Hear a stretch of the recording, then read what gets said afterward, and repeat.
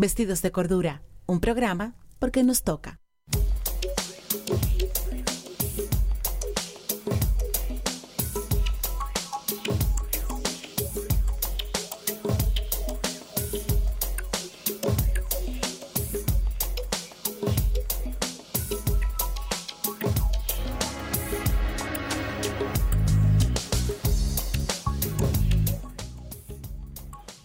Buenas noches, aquí estamos vestiéndonos de cordura. Qué difícil se nos hace cada día más vestirnos de cordura en este mundo, ¿verdad? Tan apocalíptico, donde todo se está acabando por cualquier cosa, donde vivimos mal, todos los días más mal que nunca, peor que antes, y mañana será peor, según tú ves la gente, ¿no? Que la gente reacciona ante las cosas sobredimensionadamente. Les habla Claudia Rita Abreu y estoy acompañada de mi querido amigo, mi ogro querido Orlando Santos. Saludos, buenas. Buenas.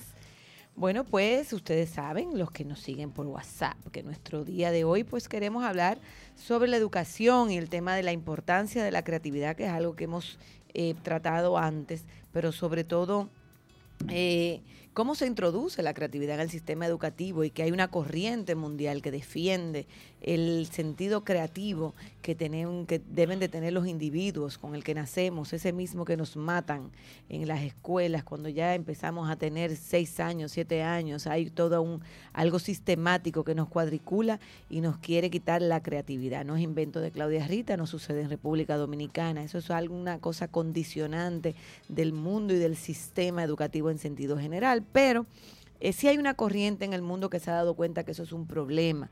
Incluso los sistemas empiezan a cambiar dado a eso, pero hay muchos factores que no permiten que eso se desarrolle. Y uno de nuestros gurúes, que nos encanta escucharlo, es Sir King Robinson, un señor inglés que vive en Estados Unidos, que desde el 2003 o el 2005 está dando algunas charlas de TED, esa comunidad que habla de innovación y todo, que están todos esos videos. Tiene 3 videos específicamente, uno acerca de la creatividad, otros del tema del sistema, entre otras cosas, que yo los invito a todos los que nos estén oyendo a que lo busquen en internet y lo puedan escuchar, porque independientemente que usted esté en el sector educativo o no esté, todos tenemos que ver con la educación, sobre todo si tenemos hijos y vivimos en un país, aquí no tenemos para dónde coger, ¿verdad, Orlando? Uh-huh. Tenemos que, y para donde sea que tú cojas como quiera, hay problemas en el sistema educativo. Entonces, el tema de la creatividad casi no se entiende. Es muy chulo decir, bueno, hay que ser creativos,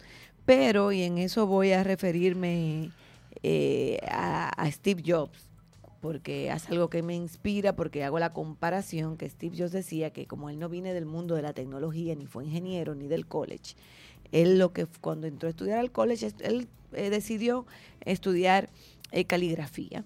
Entonces, por eso que aprendió en caligrafía fue que se sensibilizó para que las computadoras, que luego todos los conocen, las Macintosh, tuviesen ese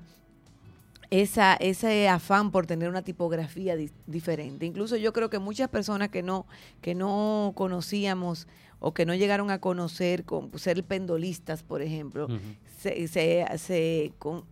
se conocieron el mundo de la tipografía, que no es que se lo inventó Steve Jobs, sino que existía, pero que solamente las personas que trabajaban con carteles, con diseño, con ese tipo de cosas, es que entendían esa competencia comunicacional, en el sentido de que hay muchas cosas que existen, pero hasta que no nos vemos con ellas, pues no abundamos o no la conocemos, y eso no es parte de nuestro lenguaje ni en nuestro diario vivir. Entonces, en ese sentido, Steve Jobs conoció la importancia de las letras, de cómo la forma de las letras te pueden cambiar hasta el sentido de un eslogan.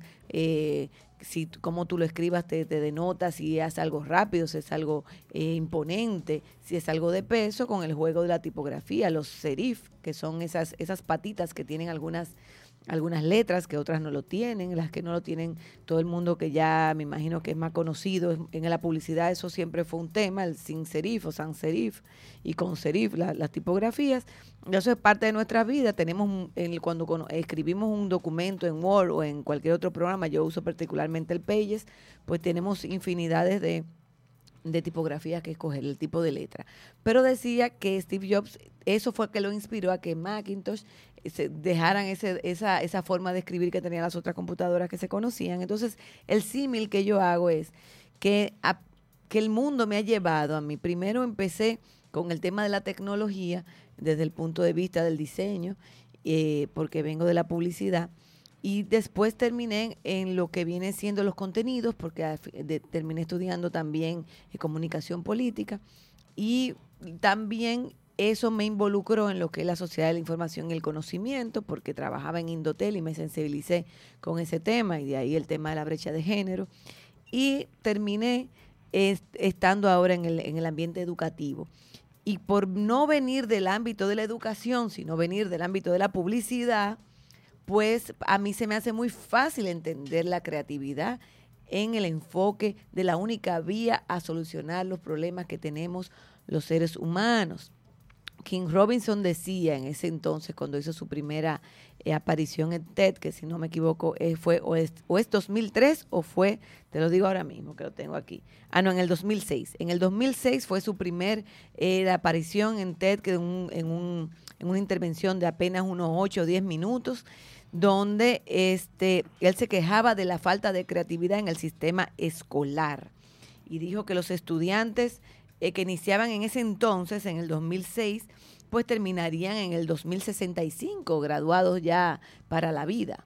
Y que nosotros como humanos no sabemos ni siquiera cómo va a estar el mundo en 5 años, imagínense ustedes en el 65, en el 2065, y eso fue en el 2006, agreguémosle 10 años a eso, entonces mucho menos vamos a saber dónde va a estar el mundo en el 2075. Y otra persona que no sé si se conocen, pero sí tiene esa corriente en el mundo sobre el asunto de la creatividad, pues es Mitchell Resnick, que también es muy conocido en el ámbito tecnológico porque él es del MIT, pero dedicado en la parte de tecnología educativa y es uno de los abanderados también de la robótica educativa, entre otras cosas, y la programación de Scratch, que fue el MIT que lo hizo, un sistema de iconos para que los niños programen con tabletas, con las computadoras, llevan un orden establecido y eso ayuda a desarrollar el pensamiento creativo y el pensamiento lógico también, creativo y crítico. Pero, ¿qué sucede, Orlando? Que las artes, y es una crítica que hace King Robinson, y yo creo que tanto tú como yo estamos de acuerdo, las artes están subvaloradas frente a otras materias. Uh-huh. O sea, a usted se puede achicharrar en arte o no darle arte, porque al fin y al cabo lo importante es la matemática y la ciencia de la naturaleza y el lenguaje. Entonces, es algo primeramente ridículo, porque al fin y al cabo los seres humanos construimos nuestra vida, construimos nuestro... yo le acabo de dar todo eso a propósito de mi hoja de vida, que viene siendo mi currículum vitae, mi hoja de vida, mi CV, porque al fin y al cabo mi CV y el CV de Orlando y el CV de cualquiera es distinto, porque nosotros construimos nuestra vida y una cosa nos lleva a la otra. Entonces somos distintos. Es decir, que nosotros, los seres humanos, nacimos para crear nuestro destino, para crear. Esa es nuestra razón de ser en la tierra. Incluso, yo siempre lo he dicho, no sabía que King Robinson también lo había ejemplificado en ese primer video del 2006, que yo siempre digo que ¿qué hacemos los humanos en la tierra?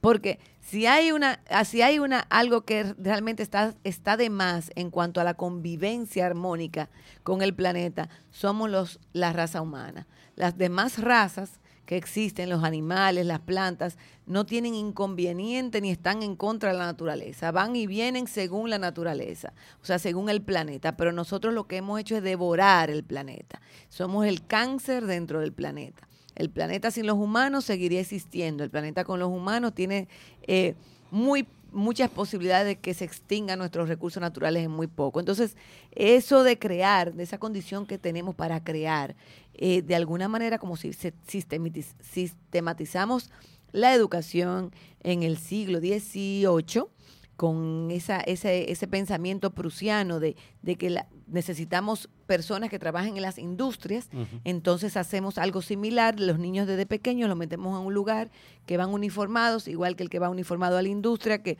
suena el timbre para cada cosa, igual que las industrias suena el timbre para los breaks.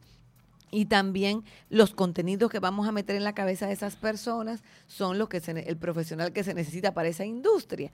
Entonces, a pesar de que ciertamente el mundo ya ha cambiado, vivimos del servicio, no tanto de la industria per se, que hay una serie de facilidades y hay una corriente que tanto como Sir Robinson, está Michelle Resnick, entre otras personas que después a lo largo del programa voy a irle mencionando, y estamos personas como Orlando, y estoy personas como yo, y entre otros, entiendo que todavía el concepto de lo que es la creatividad per se no se ha entendido, y eso es importante. Y además que vengo también a hablar de la experiencia del pasado fin de semana con la competencia de la FIRST de robótica educativa, en la que fui jueza este año. Yo siempre hemos participado colaborando con la Fundación de Abraham Dawager, que es que trae eso al país, y nosotros colaboramos como el área donde trabajamos, tanto Orlando como yo, dándole todo el apoyo a los equipos, tanto de escuelas públicas y de escuela privada también, cuando nos preguntan y nos piden información para que sus equipos estén preparados para los retos que tienen que ver en esta competencia, que no solamente se trata de robots, sino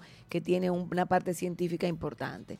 Y que en este tipo de escenarios, yo que fui jueza, es que sale a relucir qué tal va la creatividad dentro de los estudiantes. Entonces eso, si uno lo compara y da la vuelta a todo ese movimiento de cosas que pide un personaje como Sir King Robinson, pues entonces nos damos cuenta que tiene la razón, tenemos que empujar hacia allá, hacia las cosas que él propone. Yo, antes que obviamente también dar mi pedazo de opinión, no quería interrumpirte, pero Ken Robinson se llama, Ken Robinson. Es Ken, y yo digo King. Por la cuestión de rey, que estaba viendo, he estado todo el día viendo Versalles, entonces me he quedado como con eso del rey. Con eso del rey. Claro. Pero lo interesante, lo accesible de Ken Robinson es que tiene Pero para la próxima tú me pones una chuleta, Orlando, porque yo le dije Ken pero Robinson ¿de dónde como la voy a 15 sacar? veces. El celular, No, adiós, pero esto es lo último. Lo interesante y lo accesible de Ken Robinson es que tiene unos libros extraordinarios, no nada más sobre educación, que es los que ha escrito la mayoría sobre eso, sino también consejos como para poder descubrir qué es lo que te gusta y poder enfocarte como en tu pasión. Lo más importante es que también estos libros existen en español, cuestan apenas unos, si los compran por internet, a los que tienen esa facilidad, el más caro le puede salir en 500, 600 pesos. Pero mira que bien, yo estaba asustada, digo yo $500. En formato físico, ¿no? 12, 13 dólares, una cosa así. Y aparecen en idioma español. Y son libros de 300, 350 páginas que se leen súper rápido. Si tienen acceso a un Kindle, obviamente el precio anda similar, porque también no ha dejado de ser un autor y no ha dejado de ser un tema bastante tocado, y no ha dejado de ser un autor demandado. O sea que andan por el mismo precio. Hay 12, 13, incluso el más caro llega hasta los 15, 17 dólares. Pero creo que dentro de todo lo que he leído hay una opinión que me interesa mucho de él, que es cuando él habla de la comparación con Finlandia, que es uno de los lugares donde la educación es obviamente mejor, que ellos siempre son los primeros en las evaluaciones de matemática, ciencia y lenguaje, creo que son. Y él dice que ellos no son los mejores en eso porque es donde más se enfocan. No, ellos son los mejores en eso porque es lo único que se está evaluando. Exacto. Es lo único que se está evaluando a nivel mundial. Cómo están las escuelas a nivel de matemáticas, ciencias y lengua española. Pero ellos son los mejores porque ellos tratan la educación como un todo. Y cuando él dice eso, recuerdo que siempre que se toma el tema de la educación, siempre que se habla de educación, siempre que se lleva a un debate de educación, se habla de la educación como algo temporal, como algo que ocurre dentro de 12 horas dentro de una escuela o un colegio, o como algo que ocurre además de la escuela nada más en presencia de los padres. O sea, la responsabilidad de la educación está en el horario que los niños y las niñas y los adolescentes pasan en las escuelas y en el tiempo que le dedican sus padres a ellos. No, la educación no es algo temporal, la educación es algo eterno. La educación inicia desde que tú naces hasta que tú te mueres, porque uno no deja de aprender. Y creo que una de las cosas que ha logrado esta educación sistematizada, que creo que también debemos dejarle de llamar educación, porque es algo que nos robotiza. Lo que ha logrado esto es que se considere la educación algo así temporal y que se considere la educación algo que termina. Creo que uno de los grandes problemas que presentan los adultos y presentan algunos de los docentes es que entienden que ya llega un momento en donde tú no tienes que aprender más nada, en donde ya tú lo has aprendido todo. Entonces, en una época, en una era digital, en donde todos estos estudiantes tienen un flujo extraordinario de información y uno a veces, uno que es clase media semi-alta, cuando uno va a escuelas, cuando uno va a barrios, uno entiende que puede existir una diferencia educativa, cultural educativa, considerando los beneficios y las facilidades que uno ha tenido. Uno se topa que gracias al acceso que hay en el Internet, hay estudiantes que tienen cierto conocimiento por todo el bombardeo de información que han recibido en las redes. Estudiantes que han utilizado muy bien el Internet para informarse, para documentarse y todo eso, y chocan con este sistema educativo que le está diciendo que vayan por un lado, mientras que la era le está diciendo que hay muchísimos caminos por donde irse. Y yo creo que es muy importante todo esto que dice Ken Robinson, sobre todo en esta edad, porque creo que se está viendo más choques por las facilidades que están teniendo los estudiantes de tener más conocimiento, de tener conocimientos amplios a través de las redes, y los lineamientos que la mayoría de los docentes y este sistema industrializado, robotizado, trata continuamente de seguir como apabullando a los estudiantes. Y otra cosa es que siempre, yo creo que la humanidad, una de las cosas que más le gusta en términos culturales, entre comillas, son las frases célebres. Las frases célebres o los refranes. Siempre que uno quiere dar una especie de consejo, uno utiliza una frase célebre de alguien, o uno utiliza un refrán que ha escuchado 1000 y unas veces, pero uno lo dice y no lo aplica. O sea, uno lo dice en teoría, pero no lo practica. Entonces, está la famosa frase de Einstein, ojalá y no esté confundiendo a los científicos, de que la definición de locura es hacer lo mismo y hacer lo mismo una y otra vez y esperar un resultado diferente. Entonces nos llenamos de estos refranes, pero estamos diciendo, cada vez que pasan aquí los famosos resultados, que es otra razón por la que la mayoría de las personas hace un grito apocalíptico, se está acabando el mundo, nos hemos quemado todos en matemática, lenguaje e historia, hay que reforzar más en esas tres áreas, hay que reforzar más en esas tres áreas, hay que reforzar más en esas tres áreas.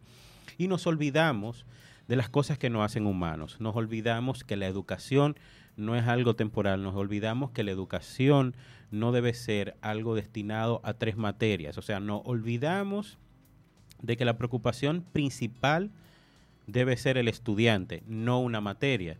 Entonces siempre recuerdo también una frase, a propósito de las frases cinéfilas. Recuerdo la película La Sociedad de los Poetas Muertos, Dead Poets Society. Ay, claro que sí, me acuerdo protagonizada por Robin Williams. Entonces, cuando hablamos de matemática, ciencias y lenguaje y todo eso, voy a hacer un parafraseo porque él habla de que la medicina, la ley, los negocios, la ingeniería, estas son persecuciones nobles y necesarias para mantener la vida.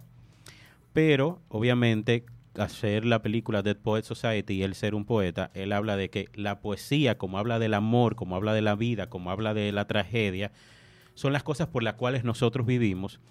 Yo digo que el arte y lo que nos hace humanos son las cosas por las que nosotros vivimos. Claro, la matemática, las ciencias y el lenguaje, y más la ciencia en estos tiempos, es súper necesaria.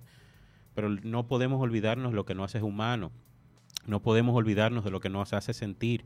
Y está comprobado, y muchas películas, la más reciente ganadora del Oscar, de Guillermo del Toro, que se llama La forma del agua, de Shape of Water, habla de la importancia del arte y cómo el arte te ayuda a ti a crear empatía. Obviamente no funciona para todo el mundo, pero en la mayoría de las ocasiones, el 90 o el 95% de las personas que tienen acceso al arte, de alguna forma son más empáticas y son más abiertas y crean mejores seres humanos. Sí, tú puedes venir a utilizar los ejemplos más radicales del mundo y decir que a Hitler le gustaba la música clásica. Eso no tiene que ver con nada, esos son casos aislados. No, claro, porque era una persona y tenía gustos, entonces por eso no. Eso se hace en comparación de que al fin y al cabo no todo el mundo es completamente malo. Además, yo te voy a decir, ¿qué otra cosa le va a gustar? Claro. O sea, ¿qué música? ¿En qué estamos hablando de también hay que hablar del momento histórico en el que se estaba sí, esas son parte desarrollando de lo que ese personaje? lo que yo digo, la sociedad de la confusión. Mira, tú decías algo importante, que quienes tienen acceso a una sociedad conectada y que tienen esa curiosidad que no se le ha coartado, porque realmente hay 3 principios que también Ken Robinson hablaba sobre el que viene con las personas cuando nacemos. Y uno es que los humanos somos naturalmente diversos y diferentes, y por eso hice la comparación de mi hoja de vida y lo que me ha llevado a construir por lo cual yo entiendo que puedo tener esa sensibilidad sobre la creatividad que a veces no se le hace tan difícil a una persona que viene del área docente, simple y llanamente porque incluso yo, cuando estudié publicidad, además de que la creatividad era transversal a todo lo que tú hacías, había una materia o 2, creatividad 1 y creatividad 2, porque la creatividad en cuanto a la solución de problemas y en cuanto a la estrategia para ser creativo, del punto de vista publicitario, es un esquema. Y además al publicista lo enseñan a romper esquemas. Y mientras más esquemas tú logres romper para lograr vender, aunque sea algo que vuelva a ser comercial, y que tú no tienes que no tiene la libertad que tiene un artista, porque el arte es distinto, se valora de manera diferente, no se valora por cuánta cantidad de refresco tú compraste, que lamentablemente esa es la parte mala de la publicidad, porque tú puedes tener una obra de arte como un comercial, sumamente creativo, pero no necesariamente sea el comercial que catapulte ese producto como quisieran los empresarios dueños de esa marca, y ese comercial puede ser descartado, pero como arte, como pieza, no es descartado. Entonces, esa es la parte. Pero entonces, eso que nosotros somos diferentes es uno de los puntos que menciona King Robinson. Pero el tema de la curiosidad, nosotros nacimos para ser curiosos. Nosotros nacimos para autoeducarnos. Eso es así. Ahora, ¿cuál es la labor que debe de tener el docente? Potencializar la curiosidad de los estudiantes, que sean curiosos, que investiguen. Mira, me pasó ahora como jueza de la actividad de robótica, que estuvo chulísima, señores. Fueron 72 equipos, 38 equipos fueron de escuelas públicas. Es un ambiente que a mí me encanta porque se celebró en el Carol Morgan. Estoy hablando de la Lego League, de la First, y es en un ambiente de pura igualdad. Los estudiantes de escuelas públicas con sus camisetas alegóricas a sus equipos, igualitico que los estudiantes de escuela privada. Los equipos que estamos poniendo en el Ministerio de Educación de Robótica Educativa son incluso hasta en mayor cantidad en las escuelas públicas que lo que pueden tener las escuelas privadas, que a veces tienen 1 o 2 kits. Nosotros tenemos un equipamiento basado en lo que es lo óptimo que debe de tener una escuela, y en cuanto a equipo lo mismo también. Entonces, hasta ahora es así, porque luego la tecnología lamentablemente va cambiando. En ese tipo de equipos que se están adquiriendo para la robótica son equipos que tienen larga duración, pero bueno, ese ambiente a mí me gusta, cuando tú logras esa experiencia tan linda para niños incluso que vinieron, por ejemplo, de Barahona, que ni conocían la capital, le cambia la vida esa experiencia. Pero entonces vi, Orlando, en uno de los equipos que me tocó evaluar junto con mi compañero de evaluación, que fue Jaime Ariste Escudero, oye, qué casualidad. Y me encantó, porque déjame decirte que no discutimos nada, éramos como los dos igualmente de pragmáticos y veíamos las mismas cosas, buenas y malas. Que hubo una niña que se le preguntó en un grupo, pero ustedes investigaron, entraron a YouTube, ¿dónde ustedes buscaron información? Y la niña muy nerviosa dijo, no, pero espérese, eso lo inventamos nosotros, eso fue una idea de nosotros. Y yo, para calmarla, le digo, escúchame, cálmate, investigar es parte del proceso y es bueno. O sea, yo no te estoy diciendo que porque tú hayas buscado referencia, tú estés copiando. Incluso el quien ganó el Champion no lo ganó con una idea original de ellos. O sea, que ganó una pirámide que condensa el agua y que cuando, sabes que es como el efecto cuando tú te bañas con agua caliente y tienes una mampara de cristal, que el agua se pega y luego como que baja al piso. Pues ese efecto, pero en forma de una pirámide, que cuando se calienta, o sea, tú lo pones en el agua, en una superficie acuática, eso va haciendo ebullición, entonces bota agua de nuevo, incluso se puede en el mar, y unos tubos la recolectan, y eso una persona, por ejemplo, puede beber agua diario de eso. Lo único que esa agua no es potable, es para uso humano, de bañarte y cosas, pero para que tú tengas una idea de qué cantidad tú puedes con el prototipo que ellos probaron. No es una idea original de ellos, ese concepto. Lo que sí fue original fue haberlo hecho más con mayor facilidad, utilizar tubos PVC, o sea que tú, incluso algo que ya está hecho, tú lo puedes perfeccionar y todavía es válido porque estás innovando. Uh-huh. Esa presión de que todo lo tenemos que inventar de cero, ya en esta época, con tanta tecnología, o sea, es cada día más difícil y tú no puedes volverte loco por eso, pero ese afán por la curiosidad, nacemos con eso y es importante potencializarlo. Y otra de las cosas, como siempre, es el asunto de crear y recrear. O sea, nosotros creamos y recreamos. Tú creas algo. Yo no sé si ustedes se dan cuenta que a veces es un problema cuando en la institución o la empresa donde tú trabajas hacen como de vez en cuando otra vez te pediste el currículum. O sea, es como todo el empleado, como que, ¡ay, otra vez!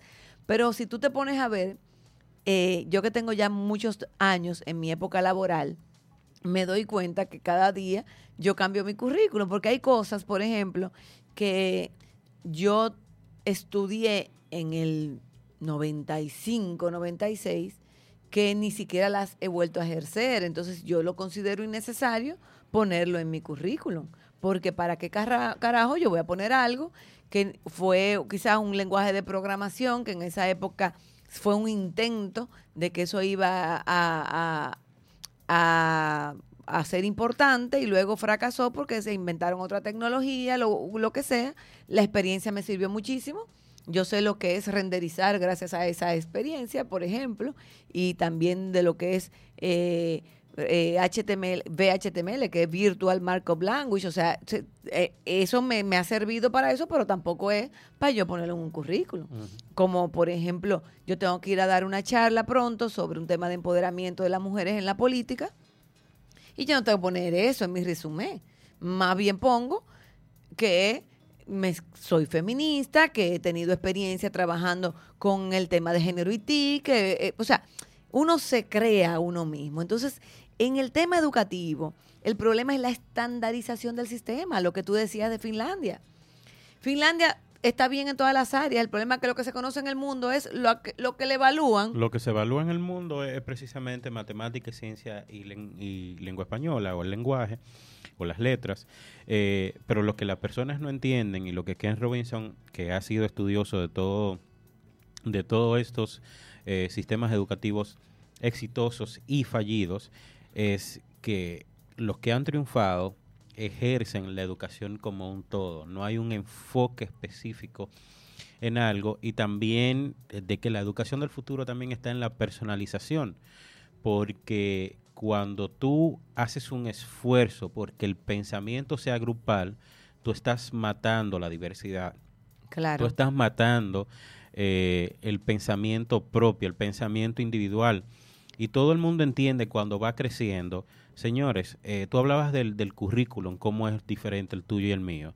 Las personas que crecen, uno terminan siendo periodistas, otros terminan siendo doctores, otros terminan siendo abogados, otros artistas, otros en una misma empresa hacen algo y otros hacen otro. Esas son personas que han ido creciendo con intereses diferentes. Entonces, han crecido con intereses diferentes, a pesar de que este sistema robotizado ha intentado que piensen de la misma forma todos. Entonces, si tú creces a tener una responsabilidad en la sociedad completamente diferente a la persona que se sentó a tu lado en la escuela, ¿por qué dentro de la escuela tú me obligas a que nosotros los dos pensemos de la misma forma. O sea, eso es absurdo. Tú sabes que algo que yo, oyéndote hablar, he vivido desde el 2004 de manera sistemática, es lo siguiente. No, desde el 2004 no, desde el 2002.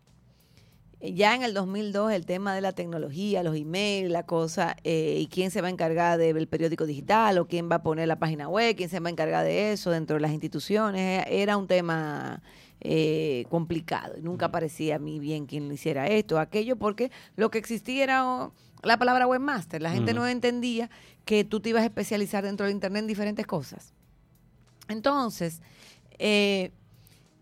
ya me ha pasado desde entonces que cada vez que se te acerca un consultor especializado, ya sea en procesos o en armar empresas o en el mismo Ministerio de Administración Pública, lo que sea, te evalúa para qué es lo que tú haces, qué es lo que tú haces. Uh-huh.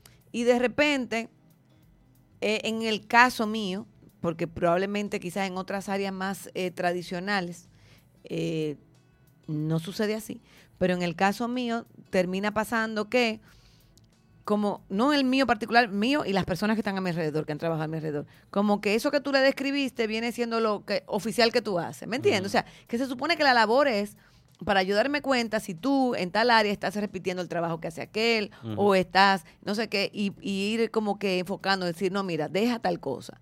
Enfócate en tal cosa y yo te enseño lo otro. O sea, eso es lo que uno entiende que debería de hacer una consultoría. Uh-huh. Pero terminan como el miedo que teníamos con la ley de partido, legalizar lo que existe. Entonces, eso es lo que termina como poniendo una estampa, sí, eso es lo que tú haces. O sea, de ahora en adelante eso es lo que tú eres, pan.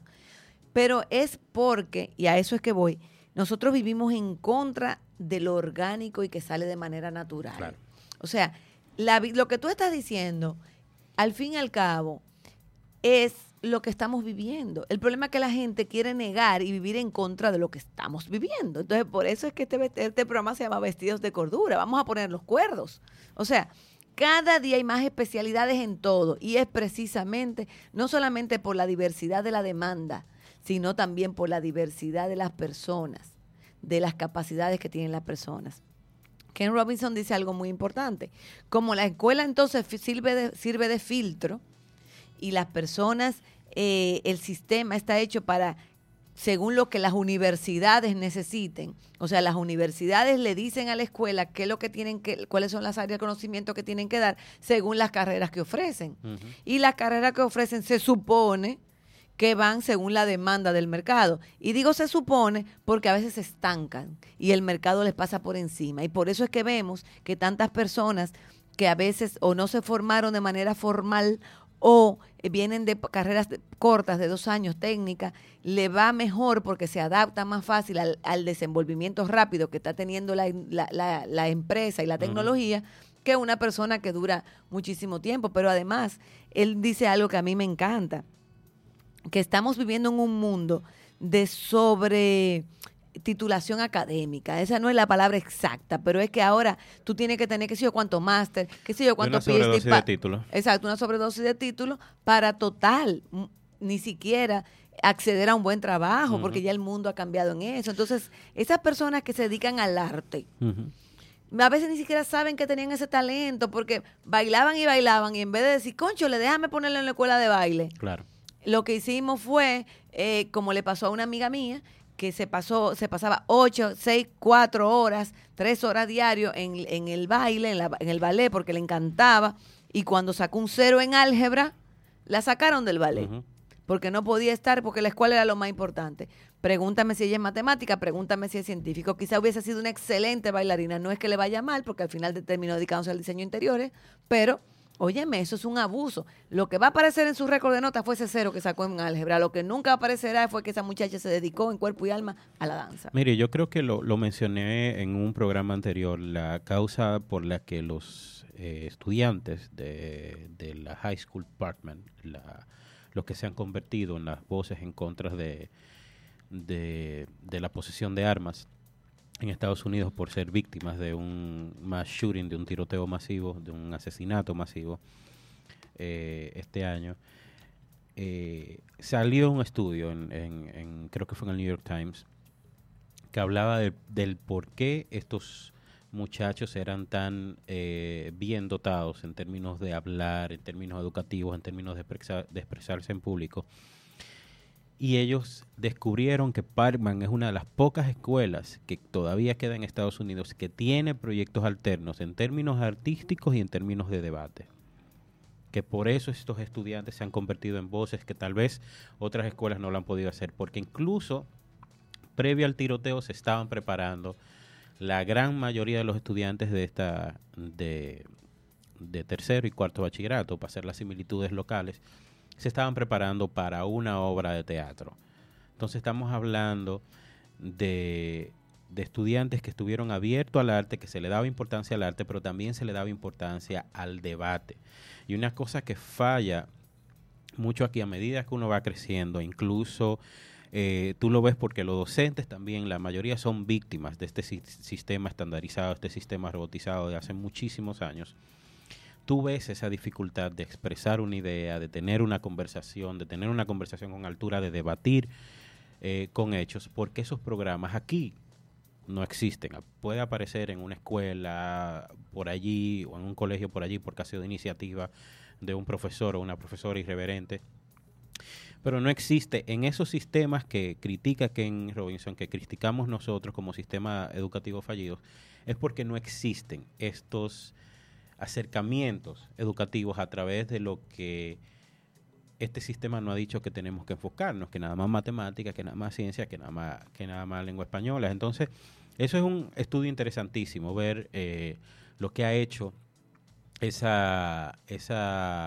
bachillerato, o ese politécnico, por así decirlo, para tener otra similitud local, en términos de materias alternativas o materias electivas, porque tú ves la ¿eso capacidad es lo que él decía que de tienen educación estudiantes. alternativa?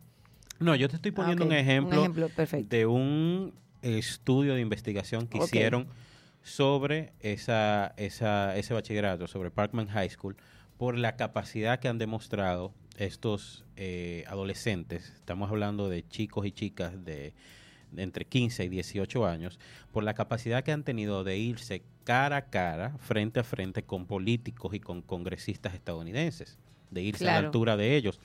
Y es por estos programas que todo el mundo dice que no son importantes. Entonces, cuando hablamos también de una educación personalizada, tú hablas de que esta chica era muy buena en ballet, pero no se le da lo del álgebra, por ejemplo. Sí, porque como no podía dedicarse tanto al álgebra, porque tenía que dedicarle más tiempo, y ella era bailarina, entonces, pero pregúntame si ella usa el álgebra para algo. Entonces falta una unión también entre diferentes factores, porque también hay estudios de cómo el deporte,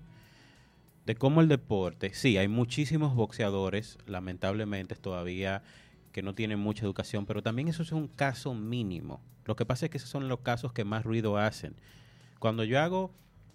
Si yo hago un ejemplo de cómo el boxeo ha sacado a muchas personas de la miseria, lo primero que me van a decir, pero ahí está Floyd Mayweather, que nada más vive floreteando dinero y toda la cosa, pero ese es uno de una cantidad de latinos, de una cantidad de afroamericanos, que la única oportunidad que han tenido de salir de su escasez, de lo que sea, ha sido a través de ese deporte. Ahora, si el deporte, tanto aquí en este país como en otro país, tuviera una especie de unión con la educación, que tú no tuvieras que elegir una para sobresalir en la otra, o que tuvieras un método alternativo, mira. O que como le pasó a ella, o que te condenaran por fallar un día en lengua española y te digan, tienes que salir del boxeo. Y tú decías, tú sabes que no, yo voy a hacer entonces boxeo nada más y no voy a estudiar nada. Si hubiese una unión, porque el deporte también es educación. Claro, el deporte educación también es educación. Física.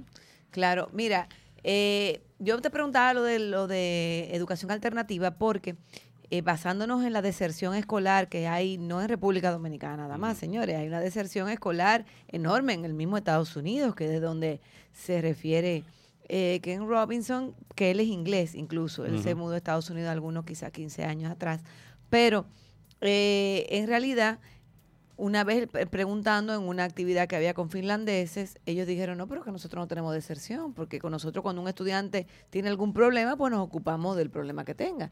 Entonces, ¿qué sucede?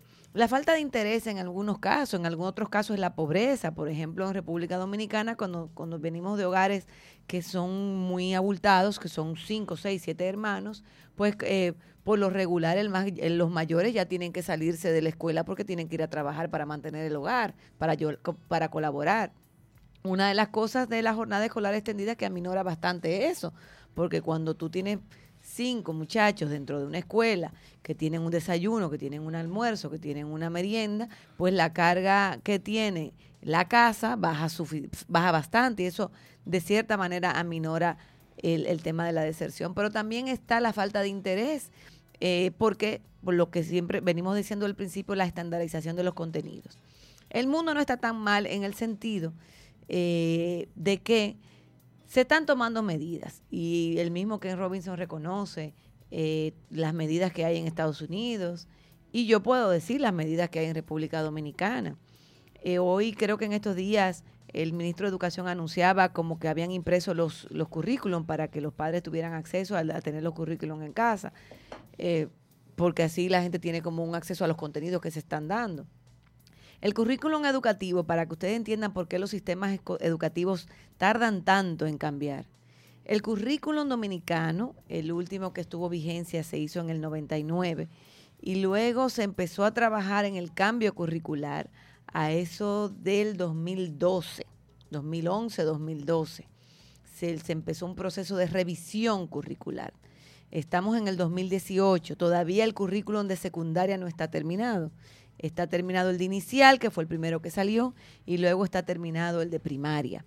Ahora bien, el currículum dominicano responde a esas cosas que tanto gente como Ken Robinson, también aquí estuvo de visita otra persona que anda pregonando por el mundo el tema de que la educación debería de basarse más en las cosas reales, sobre todo en los problemas. Nosotros fuimos a verlo, ahora se me olvida el nombre, ahorita me acordaré, que vino y dio una charla, creo que invitó, fue José Laluz que lo trajo, Perskin, apellido así, Prensky o algo así, no me recuerdo bien, Mark Prensky, si no me equivoco. Bueno, pues el currículum dominicano está ahora basado en logros, es decir, es un currículo basado en competencias, y hablaba ahorita de que cuando tú estudias algo, y hablaba desde cuando dije lo de la letra con serif, sans serif, eso te ayuda a tener un lenguaje más rico. Mientras más vivencia tú tienes, más cosas tú puedes hablar, tu léxico aumenta. Claro. Si tú pones a una persona que no haya tenido oportunidad a cultivarse, pues ves que su lenguaje es muy limitado a las cosas de su diario vivir. Y quizás probablemente si trabaja en algo que tú desconoces, pues hay muchos nombres de cosas que esa persona controla que tú no, sobre todo si trabaja en el ambiente de la agricultura y hay cosas que de la agricultura tú no conoces o cosas así, pero por lo regular mientras más tú te acercas a otra experiencia, tú tienes la competencia comunicativa, por explicar una competencia en particular, se te amplía. Esas son competencias como estas, son transversales, son 5 competencias transversales, además de la comunicativa, el pensamiento creativo, lógico y crítico, la competencia científico-tecnológica, etcétera. La competencia que tiene que ver con la humanidad, con cómo somos, etcétera, no me recuerdo el nombre, pero bueno, el currículum tiene esa ventaja, que se basa en los aprendizajes. Y significa que uno tiene un marco teórico de dónde partir, porque con esto no estoy diciendo que el currículum va a cambiar la educación de inmediatamente, se le entrega un currículum y un docente aprende a aplicar ese currículum, porque no solamente se trata del currículum basado en logros. Para que alguien me entienda mejor, en la educación inicial es donde no te le ponen notas a los niños, sino que lo que te llega como padre, como madre, es que ya sabe entender, dice por favor, entiende su nombre, o sea, logra cosas, logra retos.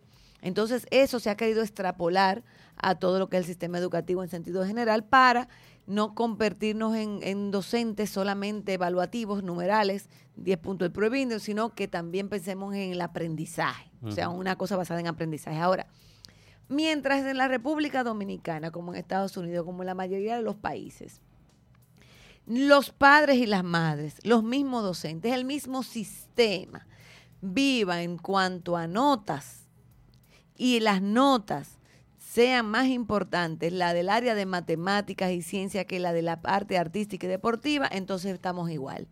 Porque con lo que decía Orlando, él no está diciendo que en las escuelas no hay arte. Si, al contrario, cada día se van sumando algunas escuelas que tienen bandas escolares y hay maestros de artística. Incluso se está haciendo un trabajo muy bueno de unos politécnicos que son como más, que son especializados en arte. Ahora, esos son como 7 que hay. Pero a la hora de evaluarte, incluso, acuérdate que, no sé si ahora se le dice así, tú tenías las básicas. Que si tú podías pasar de curso debiendo historia. Claro. Tú podías pasar de curso debiendo cívica. Lo que tú no podías era pasar de curso si tú tenías matemática y lenguaje. Las básicas eran, no sé si todavía son, tengo que confirmar eso, historia, lengua española, matemática y ciencias naturales. Exacto. Tú podías quemarte en todas las otras. Exacto, en todas las otras. Fallar en todas las otras, pero de esas, tú no podías de esas 4, si tú quemabas lenguaje y matemática, te achicharraba. Porque todavía la historia te la permitía. Si tú pasabas las otras, la historia te la permitía tomar el examen en septiembre, etcétera. O sea, pero si, por ejemplo, si tenías, por ejemplo, ya matemáticas e historia, pues entonces ya era un problema porque tenías una de las principales, claro, de esas 4 básicas.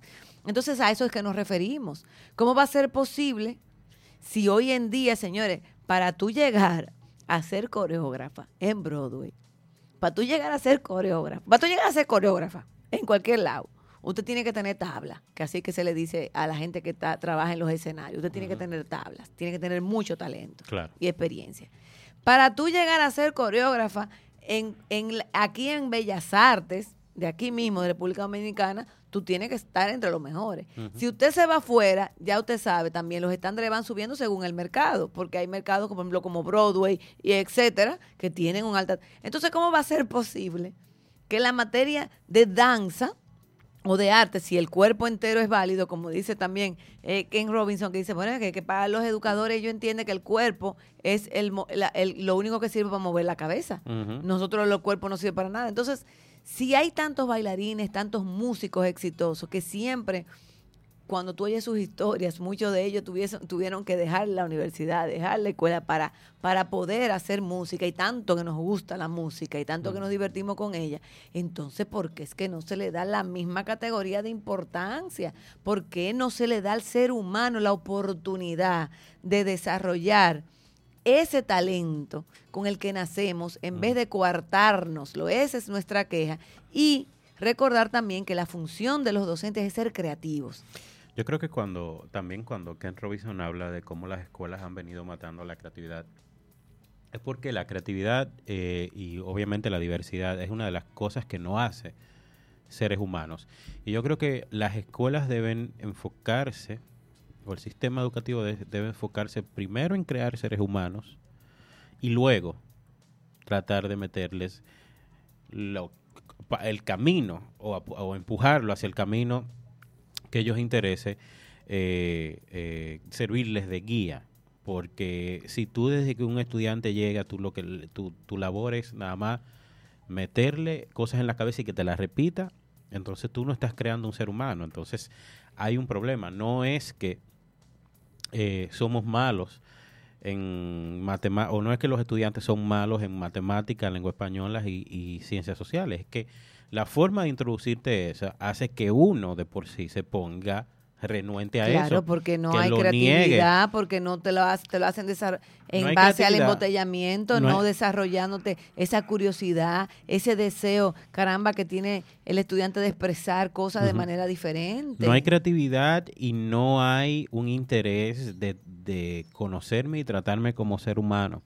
Y otra cosa es que también en estos estudios, en los diferentes libros de Ken Robinson y también todo lo que tenga que ver con la educación del futuro, se habla de lo ineficiente y las pruebas están allí, volvemos a los mismos resultados, no nada más de este país, sino de todos los demás.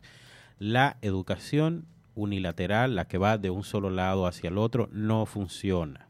Porque hay cosas y menos en esta época, porque por más edad que usted le lleve a un estudiante, hay cosas que usted no sabe que ese estudiante la sabe. De su experiencia de vivir por su casa, la sabe más que usted.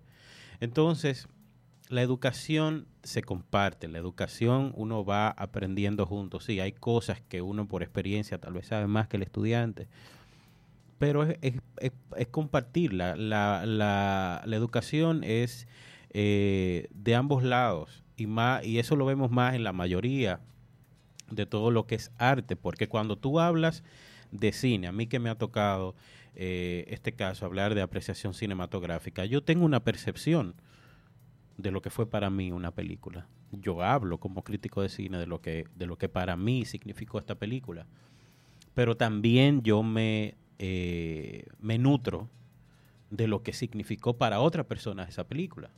Entonces tú no puedes enseñar arte solamente diciéndole a una persona lo que tiene que sentir con una película. Igual pasa con todo. Claro, tú no puedes por eso es pasar que yo la hablaba vida. de la materia de creatividad. Mira, te lo decía porque aunque una materia en una universidad puede tener una estandarización, pero lo que hace es que te da técnicas para tú desarrollar, para tú buscar dentro de ti ese potencial. Eso es lo que hacen los artistas. Cuando tú vas a la Escuela de Bellas Artes a estudiar teatro, es muy difícil decirte de que como que tú, o sea, es buscando emociones, Claro. estudiando la psicología de los personajes. Si tú fueras de tal manera, ¿qué tú hicieras? ¿Qué risa te parece? ¿Qué risa te parece más sincera? Quien se ríe, jajajaja, quien se ríe, jijijiji. O sea, eso es un asunto de búsqueda dentro de uno mismo, del ser humano. Y señores, la Estrategia Nacional de Desarrollo, que es una ley que se hizo en el 2012, que proyecta hacia dónde tiene que ir el país en los próximos 30 años, habla de la creatividad.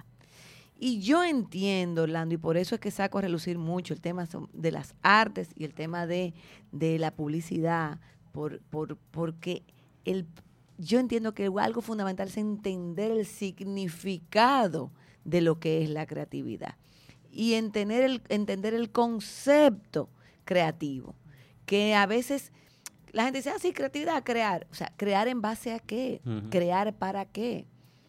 Tú puedes crear para nada, para apreciarlo. Me parece muy bien. Pero lo fundamental que tú tienes que crear, además de tu vida y de tu felicidad, también es crear, tener esa capacidad de buscarle la vuelta a salir adelante y a buscarle la solución a problemas que van a seguir viniendo. Problemas que antes tú no tenías que lidiar. Tú no ves cómo, por ejemplo, tú y yo cuando hicimos el programa después del 1 de mayo, del Día del Trabajo, nos preguntamos y nos cuestionamos, pero ven acá, me parece muy bien la Organización Internacional del Trabajo, el Código Laboral, pero hoy nos enfrentamos a un nuevo paradigma del trabajo. O sea, ya el trabajo va con nosotros para arriba y para abajo, la gente te llama por la noche, por la mañana, tiene el WhatsApp, tiene el que. Entonces, nosotros nos estamos planteando, porque tengo que decirlo, aunque parezca feo, pero es verdad. Tanto Orlando como yo somos dos personas creativas. Nos estamos planteando que hay que cambiar el paradigma de lo que es el código laboral con este nuevo sistema que tenemos, porque nos estamos muriendo. Aquí todo el mundo está hipertenso, aquí no podemos vivir con un estrés, el tiempo no da para nada. Entonces algo estamos haciendo mal como humanos. Más tecnología, más tecnología, más tecnología y más. Y cada día es más presión lo que tenemos. Entonces esa circunstancia pues nos llama a pensar y también a darle un mejor uso a la tecnología, no solamente usarlo para la sociedad de la confusión, para esta especie de apocalipsis por todo. Pensemos, señores, aprendamos a diferenciar, porque estamos viviendo en una sociedad sumamente crispada, hablando. El domingo, 2 periodistas anunciaron que iban a dar una rueda de prensa y todo el mundo salió vuelto loco, como que si fuera que el mundo se fuera a acabar. Bueno, está en una circunstancia, por eso es una circunstancia. Veremos qué va a pasar, pero eso no significa que el mundo se acabó, que van a sacar los créditos, que no. Entonces, así nos volcamos todos como sociedad, como locos. Señores, pero ¿y por qué? Cálmate, vístete de cordura, vamos a ver las cosas buenas, vamos a cambiar las cosas malas, vamos a involucrarnos, vamos a ser ciudadanos con deberes, no solamente consumidores, porque estamos maleducando a nuestros hijos. Déjame decirte que la forma en que los padres se están comportando, a mí me llama mucho la atención. Me dicen personas que pertenecen a equipos de fútbol como de escolares, que la forma en que le hablan los padres a los entrenadores, los desastres que hacen los papás, la manera es terrible. Entonces esos valores se están perdiendo, porque a mí me gusta mucho hablar de valor porque siempre lo ponen como si fueran los valores de la iglesia, pero los valores son laicos, porque para usted ser sincero, para usted ser amable, para usted ser decente, usted no tiene que pertenecer a ninguna religión, y si lo es por la religión, pues qué bueno. Si la religión a usted le ha aportado valores en ese sentido, pues me alegro. Pero, por ejemplo, yo sé que para usted ser cortés y dar los buenos días, las buenas noches, usted no tiene que pertenecer a ninguna religión, es simplemente saber ser cortés. Entonces, bueno, esas son las circunstancias del mundo y la génesis de todo es la educación. Ujú. La educación, valorar como... Yo lo que creo es, Orlando, que nosotros tenemos que coger nuestra tabla de valores de lo que nosotros le damos más valor a una cosa que a otra y como que reorganizarla.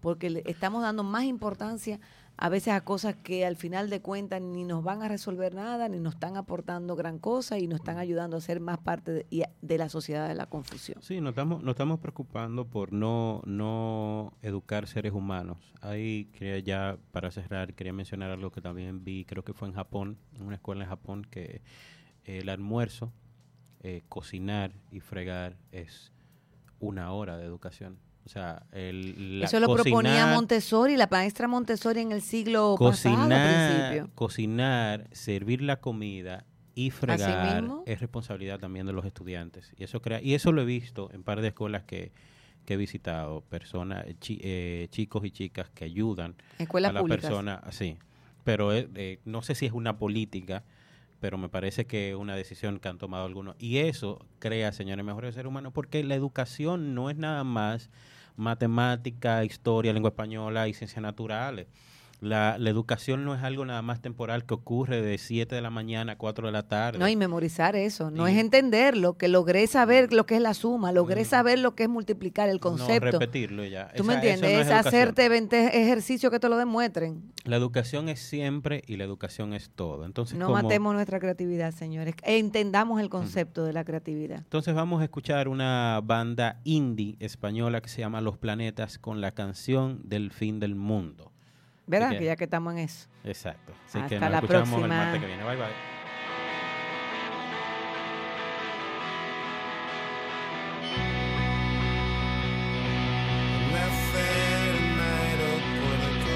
Donde habíamos quedado, vamos a tener que irnos a otro lado.